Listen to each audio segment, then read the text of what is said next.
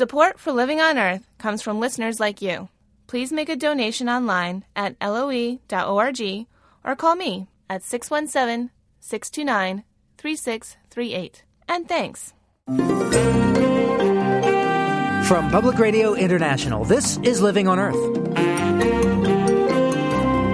I'm Jeff Young. A heated controversy about flame retardants. Making furniture and carpeting less flammable was a smart idea, but these chemicals may be reducing the IQ of young children. The kids with the highest exposure scored on average about 5 points lower than the kids with the lower prenatal exposures.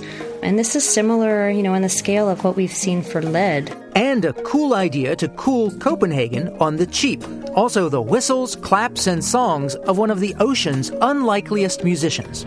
Walruses are some of the most amazing animals in terms of their acoustics because they can make sounds with all different parts of their body. How studying the songs of the walrus might help preserve the species. Discovering walruses and more this week on Living on Earth. Stick around. Support for Living on Earth comes from the National Science Foundation and Stonyfield Farm. From the Jennifer and Ted Stanley Studios in Somerville, Massachusetts, this is Living on Earth. I'm Jeff Young. It's an encore edition this week. We'll hear some of our favorite stories from the past year. Think of it as recycling. The Environmental Protection Agency head, Lisa Jackson, has put improving chemical safety near the top of her agenda. And among the chemicals of concern are the flame retardants known as PBDEs. These brominated chemicals in flame retardants raise red flags for health researchers. In the journal Environmental Health Perspectives, scientists report a link between PBDEs in the blood and reduced IQ in young children. Julie Erbstman from the Columbia University Center for Children's Environmental Health in New York helped write the study, which tested pregnant women and their babies. Well, we measured PBDEs in the umbilical cord blood of about 329 non-smoking, healthy women who are living in New York, and then we follow the kids over time and monitor their neurodevelopment using some standard tests and see how the kids are doing as they grow. So you're able to keep track of them as they're growing up. What did you find out? Yeah, well, we have very dedicated study participants who allow us to keep contacting them over time. And we found that kids who had the highest levels of PBDEs in their umbilical cord blood scored on average lower on these neurodevelopmental tests at multiple time points. How big a difference did you find? The different neurodevelopmental tests have different scales. At 4 years, the tests measure something like IQ, and what we found was that there were about 5 points difference. So the kids with the highest exposure scored on average about 5 points lower than the kids with the lower prenatal exposures. And this is similar, in the scale of what we've seen for lead. We know that no exposures are safe, but these small changes might have meaningful differences, especially for the kids who have, low baseline scores to begin with. Are the differences in IQ because of the chemical exposure, or can we know that? We've adjusted for lots of other things that we know affect children's development and IQ. We've looked at environmental tobacco smoke, mother's IQ, material hardships and other social stressors, breastfeeding. And we found that even after we've adjusted statistically for all of these other factors, we still see associations between PBDEs. So it's a likely suspect. It's a likely suspect. How do these flame retardant chemicals, these PBDEs, get into us anyway? The primary route of exposure is thought to be dietary, and for infants this would include breast milk.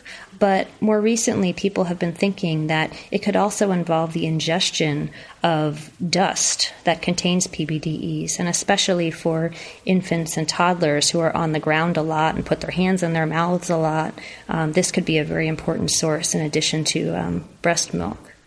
As a parent of two small children, I got to say, losing IQ points, that sounds very worrisome. But I also understand that this is a preliminary study.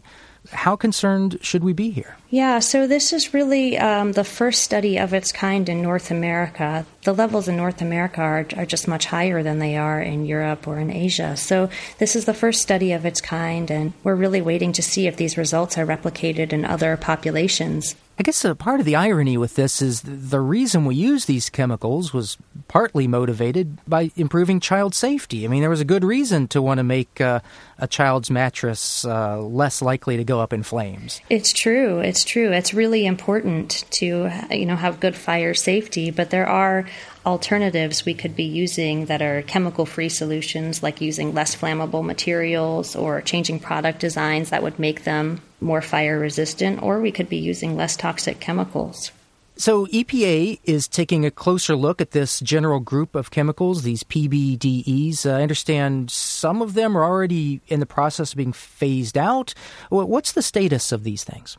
Yeah, some have been phased out through a voluntary cooperation between industry groups and EPA. Recently, EPA has listed these chemicals as chemicals of concern, and that means that they'll require more testing, and some states like California, Hawaii, New York have banned the manufacture, use, or sale of these compounds. In the meantime, is there a way consumers can minimize exposure? Yes, that's not really part of our research, but other groups like the Environmental Working Group have come up with some suggestions that include looking at foam items because these chemicals are used in foam and textiles. So you could take a look at your car seats or mattress pads to make sure that anything with a ripped cover or appears to be breaking down is not in use anymore. They also suggest vacuuming with a special filter. That would be more effective at removing the dust. But I should say that these are probably good first steps, but these suggestions haven't been validated yet. So probably preventive policies might be more effective at reducing overall exposure. Epidemiologist Julie Herbstman at Columbia University's Mailman School of Public Health. Thank you. Thanks so much for your interest in our work.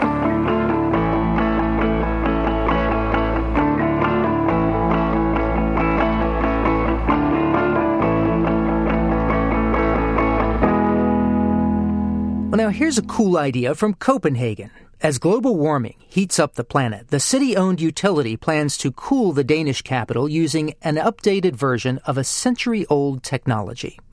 The first phase of the new system just went online, and not only will it enable Copenhagen to dramatically cut the use of air conditioning and reduce emissions of greenhouse gases, at times it will cool off the city for free.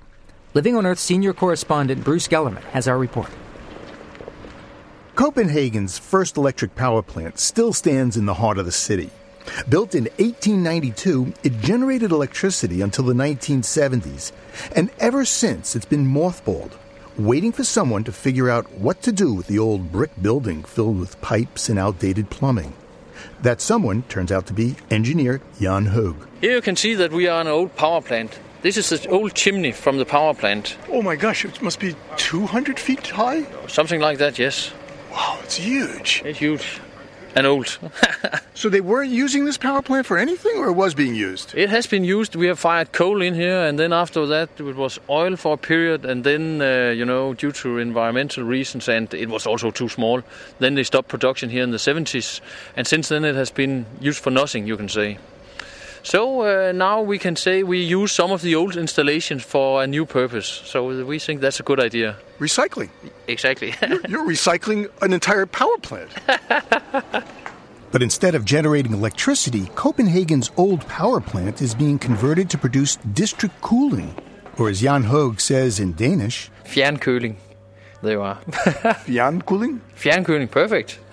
You got it. Actually, downtown Denver got it first in 1889, and district cooling, or centralized cooling as it's sometimes called, is now used in Chicago, Las Vegas, Rockefeller Center in New York City, and the U.S. Capitol building in Washington, D.C., and it's especially big in Europe. In our opinion, if they can do it in Stockholm, which is a city further north than Copenhagen, and if they can do it in Paris, which is south of Copenhagen, why shouldn't we do it in Copenhagen? It took a lot of sweat and years of work, but Jan Høeg's can-do spirit has paid off. Just as district heating has kept Copenhageners warm by capturing and distributing excess heat from generating plants, companies in the city center are now able to connect to a centralized source for cooling. By introducing district cooling, we can produce cooling with heat. Sounds crazy, but it's an old technology. Yeah, it works. Let's go see it, okay? Yeah, let's do that. We put on hard hats and head inside the old power plant, where workers are putting the finishing touches on the district cooling system. Yes, as you can see, this is a construction site, so we have people working here. But the machine here on your left side here is this absorption chiller. Basically, this is only a container. There's not much technology inside this one. This is really low tech. This is a plumbing job. This is low tech. This really simple. It just has to be tight. And a lot of iron. The key to Copenhagen's district cooling system, and what makes it special, is that it's flexible. The plant will use two kinds of absorption chillers. Some of the old tried and true technology that chemically converts waste heat produced by the city's coal and gas power plants, and some chillers use electricity. Since Denmark gets a fifth of its electricity from wind power, the largest percentage of any country in the world, when it's really blowing, it can drive the cost of running the district cooling system way down. This might sound a little bit strange, but in Denmark we have periods where the electricity is not only zero, it will turn into a price of minus. That means that you gain money using electricity. It sounds crazy. So, this is interesting, yes. But what's really interesting and unique to district cooling Copenhagen style can be found in the basement of the refurbished power plant. So now you are in this is the heart of the cooling center. This is the inlet from the seawater system. Inside here you have the pipe coming in, and then you have these 6 pumps circulating the seawater into the cooling center and back to the harbor, a little bit warmer. 2 pipes, each nearly a yard in diameter, buried 20 feet underground, recirculate water 3/4 of a mile from Copenhagen's harbor. Originally built to cool off the old power plant's generators, today the system provides cold water to the new district cooling plant. In winter, fjernkoling will be free cooling. If we didn't have these pipes, we didn't have this project, because it would be so expensive for us to put in new pipes in the ground. And although that they're more than 100 years old, they look fantastic. We just have to reline them. And now we use the seawater from the harbor to cool down our chiller units and to the so-called free cooling. And what is free cooling? You produce cold water purely from the water in the harbor. In the winter, the carbon footprint from Copenhagen's district cooling system will be virtually zero. Over the year, CO2 emissions will be nearly 70% less than traditional air conditioning units, and energy costs will be cut 80%. And because it's largely automated, Jan Høeg says the plant will require just one person working 8 hours a week to change filters. We think this is a good idea. And I also think this can be used other places. The thing is, you have to find these resources. You have to find out where do you have resources that otherwise would have been wasted. So maybe in other cities this could be waste heat from the industry. There's a lot of waste heat from the industry. Use it for cooling production. This is just the first phase of Copenhagen's new centralized system. Delivering the big chill to the entire metropolitan area will take 15 years and cost a cool $400 million. For Living on Earth, I'm Bruce Gellerman in Copenhagen, Denmark.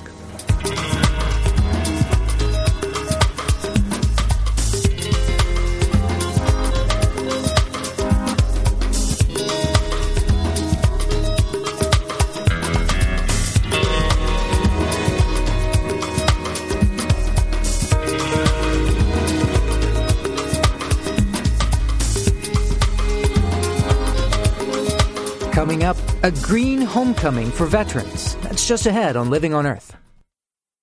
It's a recycled edition of Living on Earth. I'm Jeff Young. Many of the soldiers, sailors, and Marines coming back from Iraq and Afghanistan are finding the return home a hard one. The U.S. Department of Veterans Affairs has treated some 150,000 returning veterans for post-traumatic stress disorder. And a study by the RAND Corporation found that twice that number, nearly 20% of returning veterans, have symptoms of PTSD or major depression. Many veterans are finding a way to readjust to civilian life via the environment. We'll hear from young warriors working for cleaner energy, protecting our landscape, and healing their own wounds through contact with the natural world.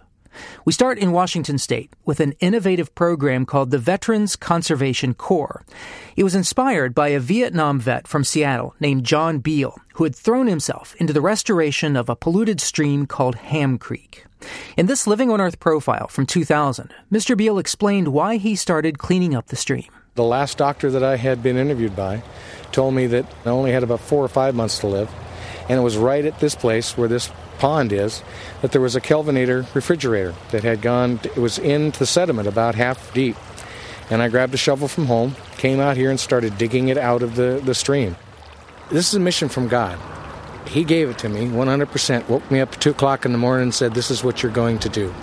And I said, you're out of your mind. And there was a deal struck. I do it, stay alive. Despite the doctor's prognosis, Beal worked 25 years cleaning up that creek.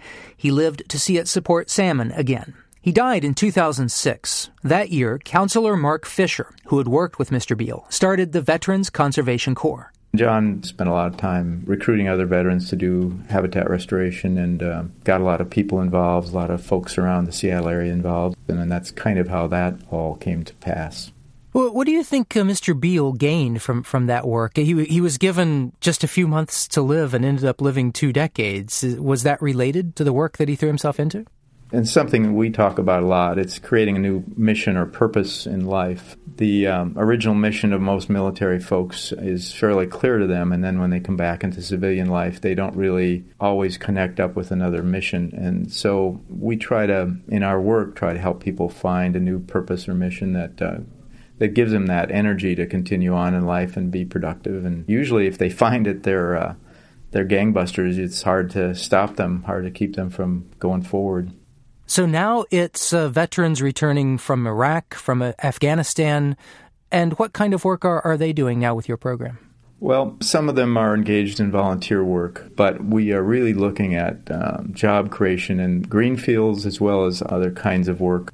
A lot of them are attracted to green jobs. They understand that purpose and that mission is pretty clear to them.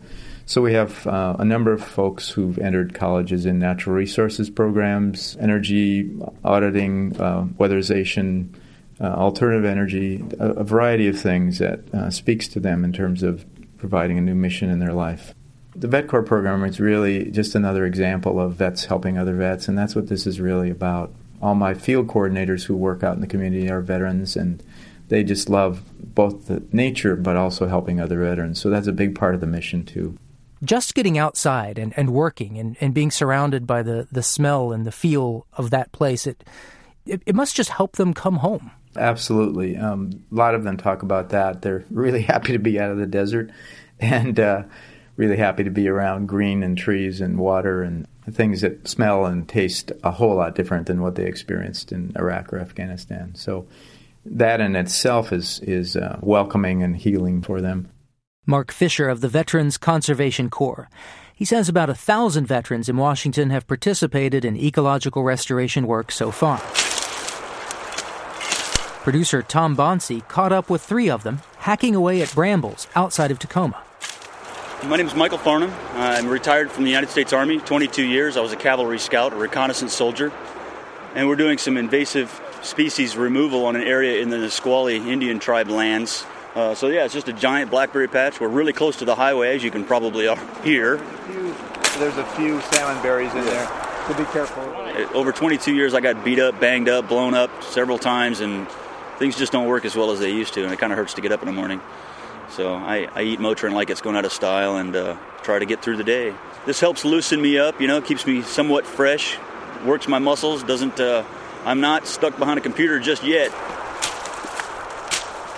And there was another kind of piece that went along with this, and they call it ecotherapy. I think a good majority of veterans, combat veterans and non-combat veterans, when they get out, they kind of want some solace, they want some peace. My name's Jeremy Grisham, and I served in the Navy for 12 years as a hospital corpsman.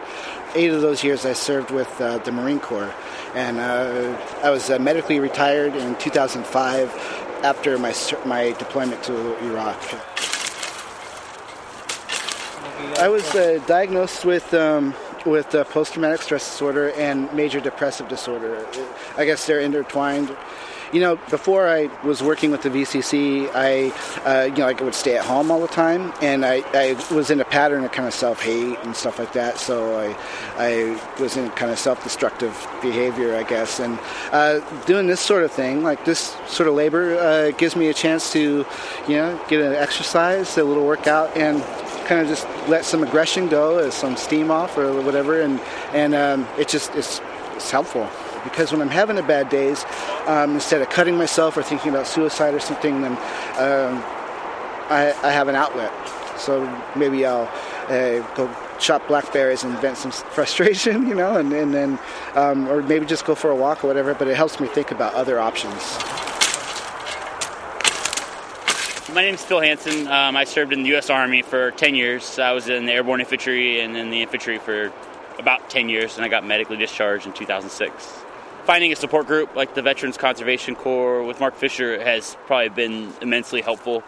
Creating a bond with the group of people that are here now is kind of going to be a lifelong bond like I had with my brothers that I served with in Iraq. So, being in a third world country and seeing how they live, and then, coming back and worried about your Starbucks in the morning or something, and then you kind of realize how petty and insignificant that is to living. That's been a big hurdle for me and a lot of people I know. It's just, it just puts life into a different context for you. So coming through, removing invasives, planting natural shrubs and wildflowers and trees and things like that belong here in the first place, and having that, there's kind of an instant gratification you get from knowing that you're creating something, that pretty much has been neglected and probably destroyed by us in the past. And so just, it's therapeutical. Lunch? Now on to the important business. Yeah. Members of the Veterans Conservation Corps in Washington. Other veterans are coming home with strong views about the energy we use and the wars we wage. Workers with the company Nexamp install solar panels on a rooftop in Lawrence, Massachusetts. Company president and co-founder Dan Leary looks on. We only put you on the steepest. It's a far cry from Dan Leary's last job. He was an Army captain stationed in Kuwait. Leary says what he saw in the desert left him determined to start a clean energy company back home. I was.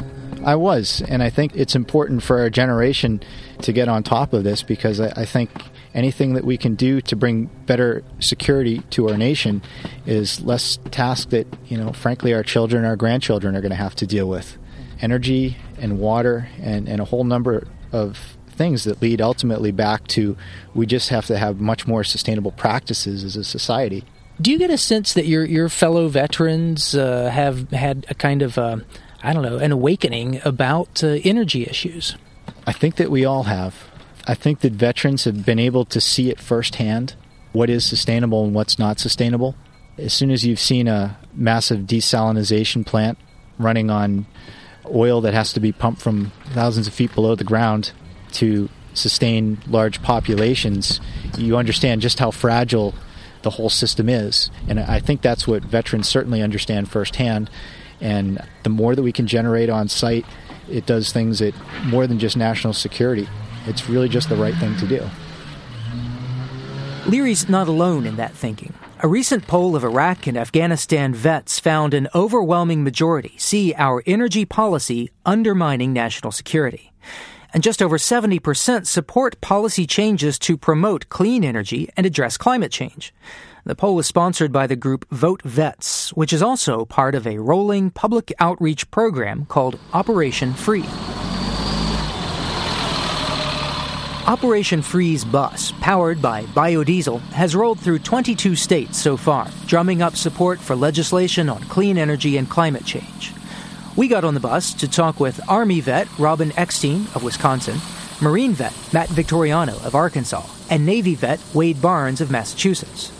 Barnes says he had an epiphany while watching his ship refuel. It takes on 1 million gallons of diesel fuel at a shot. When you watch diesel fuel flow through a 1.5-foot diameter pipe for 4 hours under high pressure, and you realize that's something that's done every 7 to 10 days, it doesn't take a lot to kind of extrapolate that out and think about that same flow going through each of our fuel pumps into our vehicles, things like that. And when I learned through Operation Free that we're really transferring $1 billion a day overseas to fuel our oil addiction, it really hammered it home. That really was probably the turning point for me. Robin, same question for you. What was it about your experience in Iraq that you think motivated what you're doing now? I was part of the logistical nightmare that the military deals with because of our energy policy. I drove in convoys every day all around Baghdad, hauling fuel and water. And every time I left the gates of Baghdad International Airport, it was a roll of the dice of what I was going to encounter that day. Whether it was going to be sniper fire, ambushes, IEDs. Was anyone going to be shot or killed? So that I could be this huge, slow-moving target hauling this fuel and water to get to these various outposts. I mean, if these other forward operating bases had solar generators, that'd be less missions that I would have to pull. And so it was really important for me to make sure that we move in that positive direction, because I don't want to see other truck drivers, in the future having to die over something that, we can do something about. I think a lot of people will understand the connection with dependence on foreign oil undermining our national security, but climate change might not be so obvious. How do you explain that to people? As far as climate change goes, I listen to my chain of command. The Pentagon, the DOD, and the CIA are all on board with this. They're saying it's true, and I'm sorry, but the CIA isn't known for hugging trees and saving polar bears. They specifically list climate change as an accelerant to the instability in nations. Currently, we can see it in Afghanistan and Somalia, where climate change has disrupted these areas that were already unstable in the first place. It's accelerated the problems, with famine and drought, and the areas become breeding grounds for terrorists. The conversation around climate change and a cap-and-trade type approach to dealing with greenhouse gases, it's become very politicized. Do you think that you're able to, sort of do an end run around the partisanship that's become associated with this issue because you're approaching it as veterans? Our message gets a lot of traction because we are veterans, but I also truly believe this issue transcends partisan politics. When you come at this from a national security standpoint, you're talking about an issue that everyone can get behind. This isn't a left issue. This isn't a right issue. This is an American issue.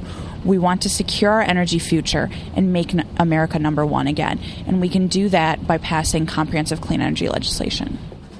The bus stops at an American Legion Hall in Wrentham, Massachusetts, where a few dozen people, mostly men in their 50s and up, sip coffee and listen to Robin. She tries to bridge the generation gap here with a reference to World War II. America really came together during World War II. People were at their own home creating these victory gardens. Wouldn't it be great if we could have our own victory gardens by having these solar array fields, by having these wind turbine places? Have those be our victory gardens. Have that energy be here in the United States, that money here, those jobs here. Peter Baker, who calls himself a Cold War veteran, speaks up. I run a small little business, and I could easily retool to make solar panels. There is some things going on, and I'm proud of my country. I want it to stay proud. I don't know what the heck to tell my grandchildren. I don't know what to tell my son, what to do, where to go. Well, there's something where we can get on board, and that's what we're here for, is to get people out their duffs and do something about it. Thanks. After a lively Q&A period, it's back on the bus and on to the next town. Matt Victoriano says the response in Wrentham is typical of what he's hearing from people around the country. Deep concern about national security and economic uncertainty, and a general anxiety about where the country's headed. They have a hard time looking at their grandkids and making sure that they're going to be secure when they grow up and they have kids on their own. We spend billions and billions of dollars on oil subsidies, on foreign jobs. We get 60% of our oil from overseas. We have a manufacturing sector that has dwindled. They see the jobs going overseas and they say, what can we do? And this absolutely is a way to bring those jobs back, bring the money back. They hear a message and they can go home and tell their grandkids, yeah, there is hope for you in the future. Do you see this as a sort of continuation of your service to your country? We didn't stop our service to the country once we took off our uniform. We carry that same patriotism, that same dedication in our hearts wherever we go. I did see 19-year-old Marines crying with holes in their body and blood coming out, and it's my responsibility to keep on doing what I can to protect them and make sure that their best interests are always taken into account. All veterans want to keep on serving their country once their service in the military is over, and you can't find a better way to do it than this.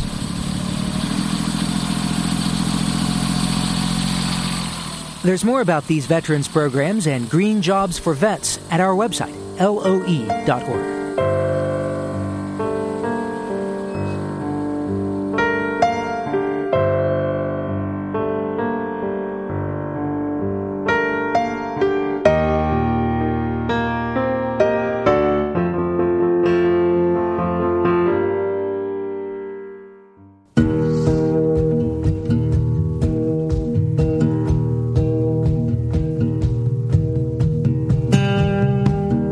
time now to dip into our collection of evocative terms about the land around us.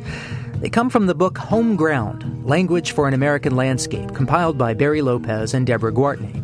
Today, poet Patty Ann Rogers tells us about something rapidly changing the landscape of the South. Here's her description of the wild and spreading plant kudzu. Kudzu.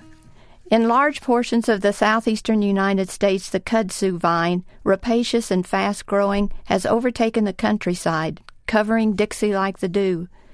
Growing 60 feet or more in a season, this woody, hairy vine, originally a native of Japan and China, can completely engulf large trees, telephone poles, abandoned cars, small sheds, little-used country roads.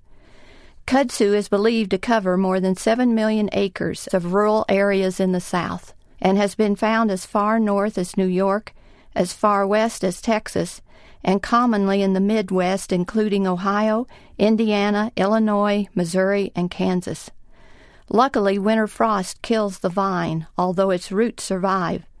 People residing in kudzu country have adopted the vine good-naturedly as an emblem of their home place and enjoy telling tall tales about it. For example, there's the one about an escaped prisoner who fled into a kudzu patch and is still unaccounted for. The Kudzu Kings, a musical outfit, advertise themselves as the purveyors of Southern roots rock, drunken, country, jungle, boogie, Americana from Oxford, Mississippi. Poet Patty Ann Rogers lives in Castle Rock, Colorado. Her definition of kudzu appears in the book Home Ground, Language for an American Landscape, edited by Barry Lopez and Deborah Gwartney.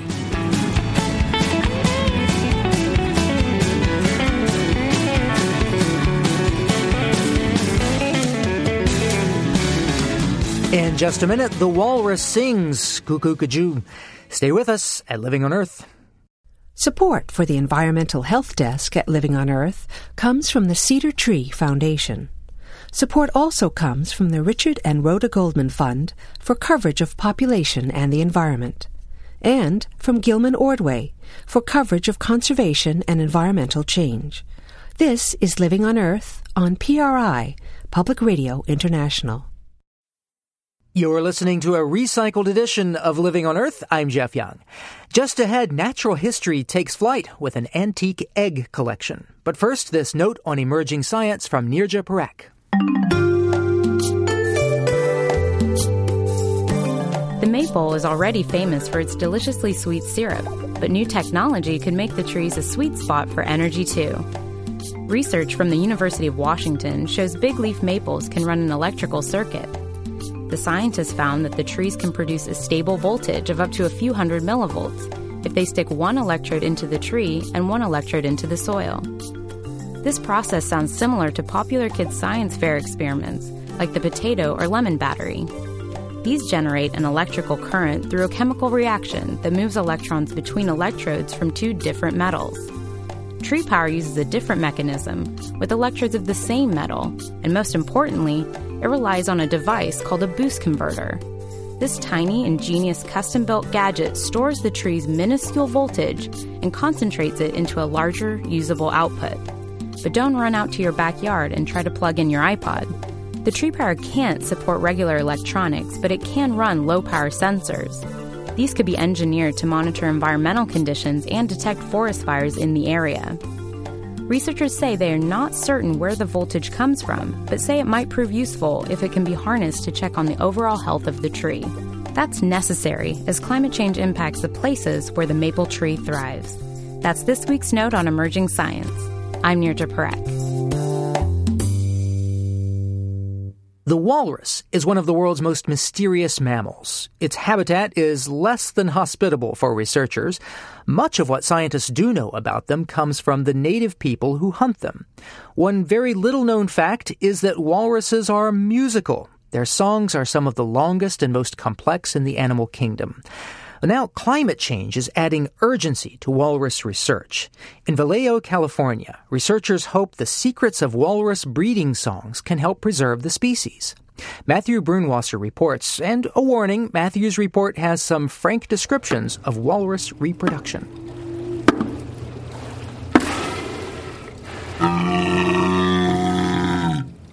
Now is a trying time to work at the walrus tank at the Six Flags theme park. Trainer Tony Rail introduces me to Sivukak, a 2,400-pound male Pacific walrus who lives here. He's about the size of a Honda Civic. Rail says he is being obnoxious, like a guy in a bar. Well, Sivukak thinks it's breeding season, so right now he's in his rut. Male walruses go through a rut behavior where they'll make a lot of different vocals to solicit females and try to get the girls' attention. However, the females have already been through their cycle and are no longer in season, so they're done with him. So now he's soliciting everyone else he can find. The park is trying to breed Sivukak with its 2 female walruses, but no luck so far. Rail says they haven't quite figured out how to get him in the mood at the same time as the females. He also seems a bit confused. Strange things at different times seem to get him excited. He seems to like anything at the lower windows. We have had a new recycle bin that we put at the window. He really liked that for a while. Anything different, strollers, people, anything power tool related. Sivukak and the 2 females came to the park when they were only a few months old after being orphaned in a hunt in Alaska. All are unrelated, and none grew up with adult walruses. So the behavior is an ad hoc mix of instinct and learning in captivity. Holly Morocco is a reproductive physiologist researching walruses at the park. She says little is known about walrus breeding in general. There's only been 10 walrus calves ever born in zoological facilities. So that's pretty significant. That they're very sexual animals. They live long lives in zoos, but for some reason we're not getting a lot of babies. So clearly something is missing. Morocco says weather, temperature, and sunlight could be factors, since the Bay Area is mild year-round. She's also checking hormones and monitoring body fluids regularly in both Sivukak and the females to find the triggers for their breeding behavior. She says she wants to collect the first walrus sperm sample ever taken. A healthy batch would be valuable for study and could also be used to artificially inseminate one of the females. She holds up a special tube-shaped instrument. This is the artificial vagina, and it's basically a PVC pipe. It has got thick rubber on either end of it so that there's no sharp edges. We will train him to put his penis inside there, and hopefully we'll figure out what exactly the trigger is that's going to make him feel comfortable enough to give us a sample. The park will then build a mount for the artificial vagina and hope that Sivukak takes a liking to it. There are still many surprises when you're dealing with walrus sexuality. The walrus, like many mammals, has a baculum or penile bone. Researchers say it's an impressive sight. It's about 3 feet long. The native people use the walrus penis bone as walking sticks. They use them as clubs in the past. And, I mean, it's a pretty remarkable, definitely a pretty remarkable structure. Another extraordinary attribute of male walrus behavior is their musicality. Through a viewing window, research biologist Colleen Reichmuth is observing and filming Sivukak's displays and vocalizations underwater. This is Sivukak, track number 3. He's at 2.5 meters. His head up. He's filling the sacs. Reichmuth is gauging the strength of Sivukak's sounds. Moans at 2.5. Double knock. He claps his flippers in the water as part of his display. You can hear it loudly even through the 4-inch thick window of the tank. Here it's also amplified through a speaker. You know, walruses are some of the most amazing animals in terms of their acoustics because they can make sounds with all different parts of their body. Walruses are pinniped beatboxes, clapping, moaning, whistling, and making bell sounds with an air sac in their necks. And an important sound that we should hear today is called the knock. It's a really loud knocking noise that he is making inside of his forehead without releasing any air. And we're not really sure, how he's manipulating his anatomical structures to make such a loud noise. To try to find out, Reichmuth rejoins Sivukak face-to-face upstairs. Leah Coombs is a master walrus trainer who has known Sivukak since he was a baby. Reichmuth puts her hand into his mouth to try to feel where the sounds are coming from. The display is followed by a surprise blown from his nose.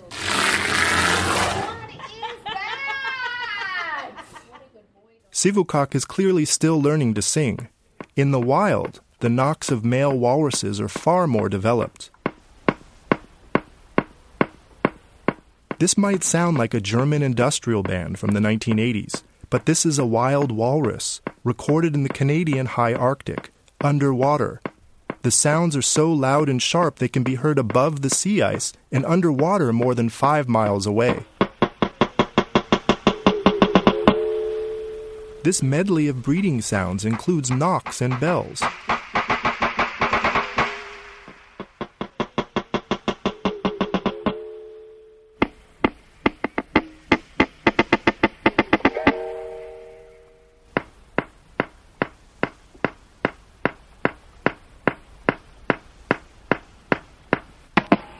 Scientists can only hope they figure out these mustachioed enigmas quickly enough to keep up with the pace of Arctic climate change. Joel Garlick Miller is a walrus biologist at the U.S. Fish and Wildlife Service in Anchorage. He says a warming Arctic is bad news for walruses because they prefer to live on floating sea ice. If you look at long-term data sets of sea ice thickness and extent, we've seen some very substantial declines in both the area covered by sea ice and also that sea ice thickness over the past 20 years. When the sea ice disappeared in the summer of 2007, thousands of walruses hauled up on the Alaska coast for the first time. The skittish animals have no experience with people, cars, or airplanes, and are prone to stampeding and trampling which can kill juveniles. Wild walruses are almost never seen by humans, unlike polar bears which live close enough to people to eat from their garbage cans. Garlick Miller says no one has ever been able to count how many walruses there are. They inhabit a vast, remote, inaccessible habitat, probably the most remote area on the planet and most difficult to access. Shifting sea ice over thousands and thousands of square miles, many hundreds of miles offshore is where they prefer to distribute themselves.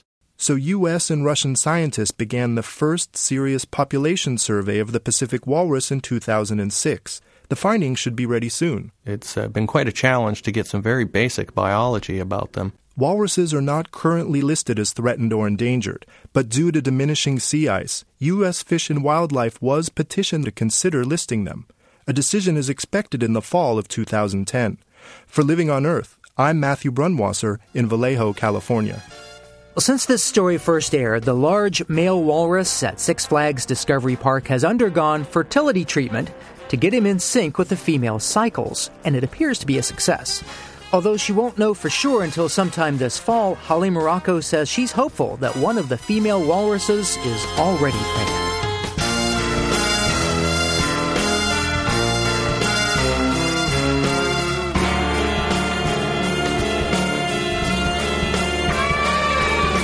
When Farmington, Connecticut's Barney Library undertook a major renovation last year, staff decided to get rid of some very fragile stuff, 8,000 birds' eggs.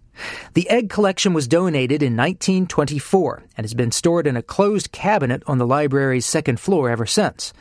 The library donated the egg collection to the University of Connecticut's Museum of Natural History. Producer Laurie Sanders was there on moving day and has our story. Hey, Tanner, don't forget to dig out the batting from underneath the box, okay? It's 9 in the morning, and a small group of grad students and faculty from UConn has just arrived at the Barney Library in Farmington, Connecticut. The crew uses a back staircase to reach a second-floor meeting room. It's here, inside a special wooden cabinet, that an enormous collection of wild bird eggs has sat for decades. It's a beautiful piece of furniture, but it's really not secure storage from the point of view of modern specimen storage. Margaret Rubega is Connecticut's state ornithologist and a biologist at UConn. It's truly stunning the condition this collection is in. It really has survived through benign neglect and the protection of being in an institution like a library. Egg collecting was a wildly popular hobby in the 19th century, but Rubega says this collection is extraordinary. It's a big collection. It's fully documented. And especially what's important for us as an institution of the state is that the vast majority of eggs in this collection come from Connecticut. It's a physical library of the birds who were in Connecticut in the 19th century. The habitat has changed. The bird life has changed. The conditions under which the birds are trying to make a living and reproduce has changed. It's just an unbelievable record of what the bird life in this state used to be. Rubega slides a drawer open. The eggs are beautiful, meticulously organized and labeled. Grackles, red-winged blackbirds. There's a whole drawer full of tiny hummingbird eggs. Several others contain just warbler eggs. In the deeper drawers are the bigger eggs, those of owls, gulls, hawks, falcons, herons. When 19th century collectors took eggs, they didn't take just one. They took whatever was in the nest. Then they drilled a tiny hole in each egg and removed the yolk and egg white. Rubega opens drawer after drawer. It's like a treasure chest filled with glossy white, blue, pale brown, buffy green. Harry Curtis Mills amassed this collection. He was an electrician, born in the 1860s, and like many people in the late 19th century, he was passionate about natural history. He and his wife had collections of rocks, butterflies, wildflowers, shells. But all of these were surpassed by his collection of bird eggs. Over the course of 50 years, Mills collected, traded, and bought thousands of eggs, representing 840 species. If we use indelible marker... Before removing the drawers of eggs from the cabinet, the team goes over how they'll record the information in a database and how they'll move, pack, and protect the eggs in their new museum containers. So if you take a close look at this first clutch of eggs, penciled on it near the hole is the set mark that the field collector would have recorded on the data card, which, go ahead. They take a couple photographs of the cabinet, and then they take the first real step. They take out the first drawer. And then they take off the glass sheet that's been covering the eggs for 85 years. All right, there it is. Let me take a picture. The team begins to carefully duplicate the information Harry Curtis Mills penciled on each egg into a database. Set mark is 2/4. There are 4 eggs. Species is 466A. Egg collecting became illegal in America in 1918 with the passage of the Migratory Bird Treaty Act. The practice had taken a toll on bird populations, especially some rare species. Rubega says a well-documented, extensive collection like this one now can play a valuable role. It shouldn't just remain a curiosity shown off in a parlor. The scientific value of this collection is sort of easiest to understand if you think about the collection exactly the same way that you think about the collection of books in a library. In every single one of these eggs, there's information about what the world was like at the time the egg was collected. Rubega says collections make it possible for scientists to answer questions they didn't even know they were going to have, like investigating the impact of acid rain or climate change or the presence of environmental contaminants. Years ago, old egg collections like this one proved crucial in linking the thinning of eggshells to DDT. Right now, a graduate student at UConn is studying the relationship between cadmium levels and declining populations of American woodcock. Rubega says he's chomping at the bit to analyze these eggs and compare cadmium levels from a century ago to those seen in woodcock eggs today. Chestnut-sided warbler. Yep, got it. On every egg is written 659. The eggs are now in the collection at UConn and available to anyone who wants to see them. For Living on Earth, I'm Laurie Sanders.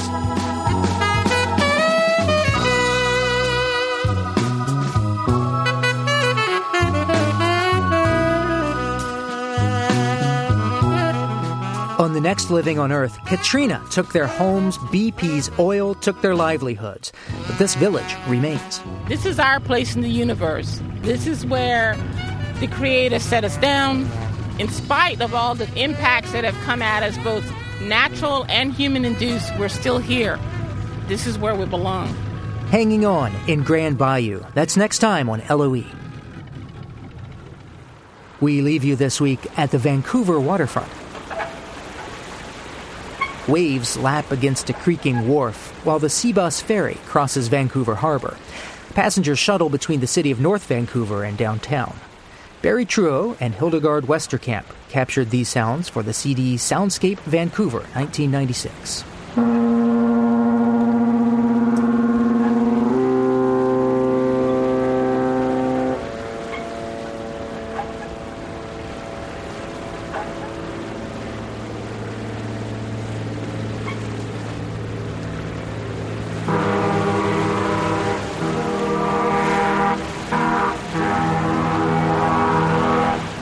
Living on Earth is produced by the World Media Foundation. Our crew includes Bobby Bascom, Eileen Bolinsky, Bruce Gellerman, Ingrid Lobet, Helen Palmer, Jessica Elise Smith, Ike Sriskandarajah, and Mitra Taj, with help from Sarah Calkins and Sammy Souza. Our interns are Amanda Martinez, Megan Miner, and Amy Nin. Jeff Turton is our technical director. Allison Lirish-Dean composed our themes. Steve Curwood is our executive producer. You can find us anytime at LOE.org and check out our Facebook page. It's PRI's Living on Earth. I'm Jeff Young. Thanks for listening. Funding for Living on Earth comes from the National Science Foundation, supporting coverage of emerging science, and Stonyfield Farm, organic yogurt and smoothies. Stonyfield pays its farmers not to use artificial growth hormones on their cows. Details at stonyfield.com. Support also comes from you, our listeners. The Ford Foundation, the Town Creek Foundation, the Oak Foundation, supporting coverage of climate change and marine issues, and Pax World Mutual Funds, integrating environmental, social, and governance factors into investment analysis and decision-making. On the web at paxworld.com. Pax World for tomorrow. PRI, Public Radio International.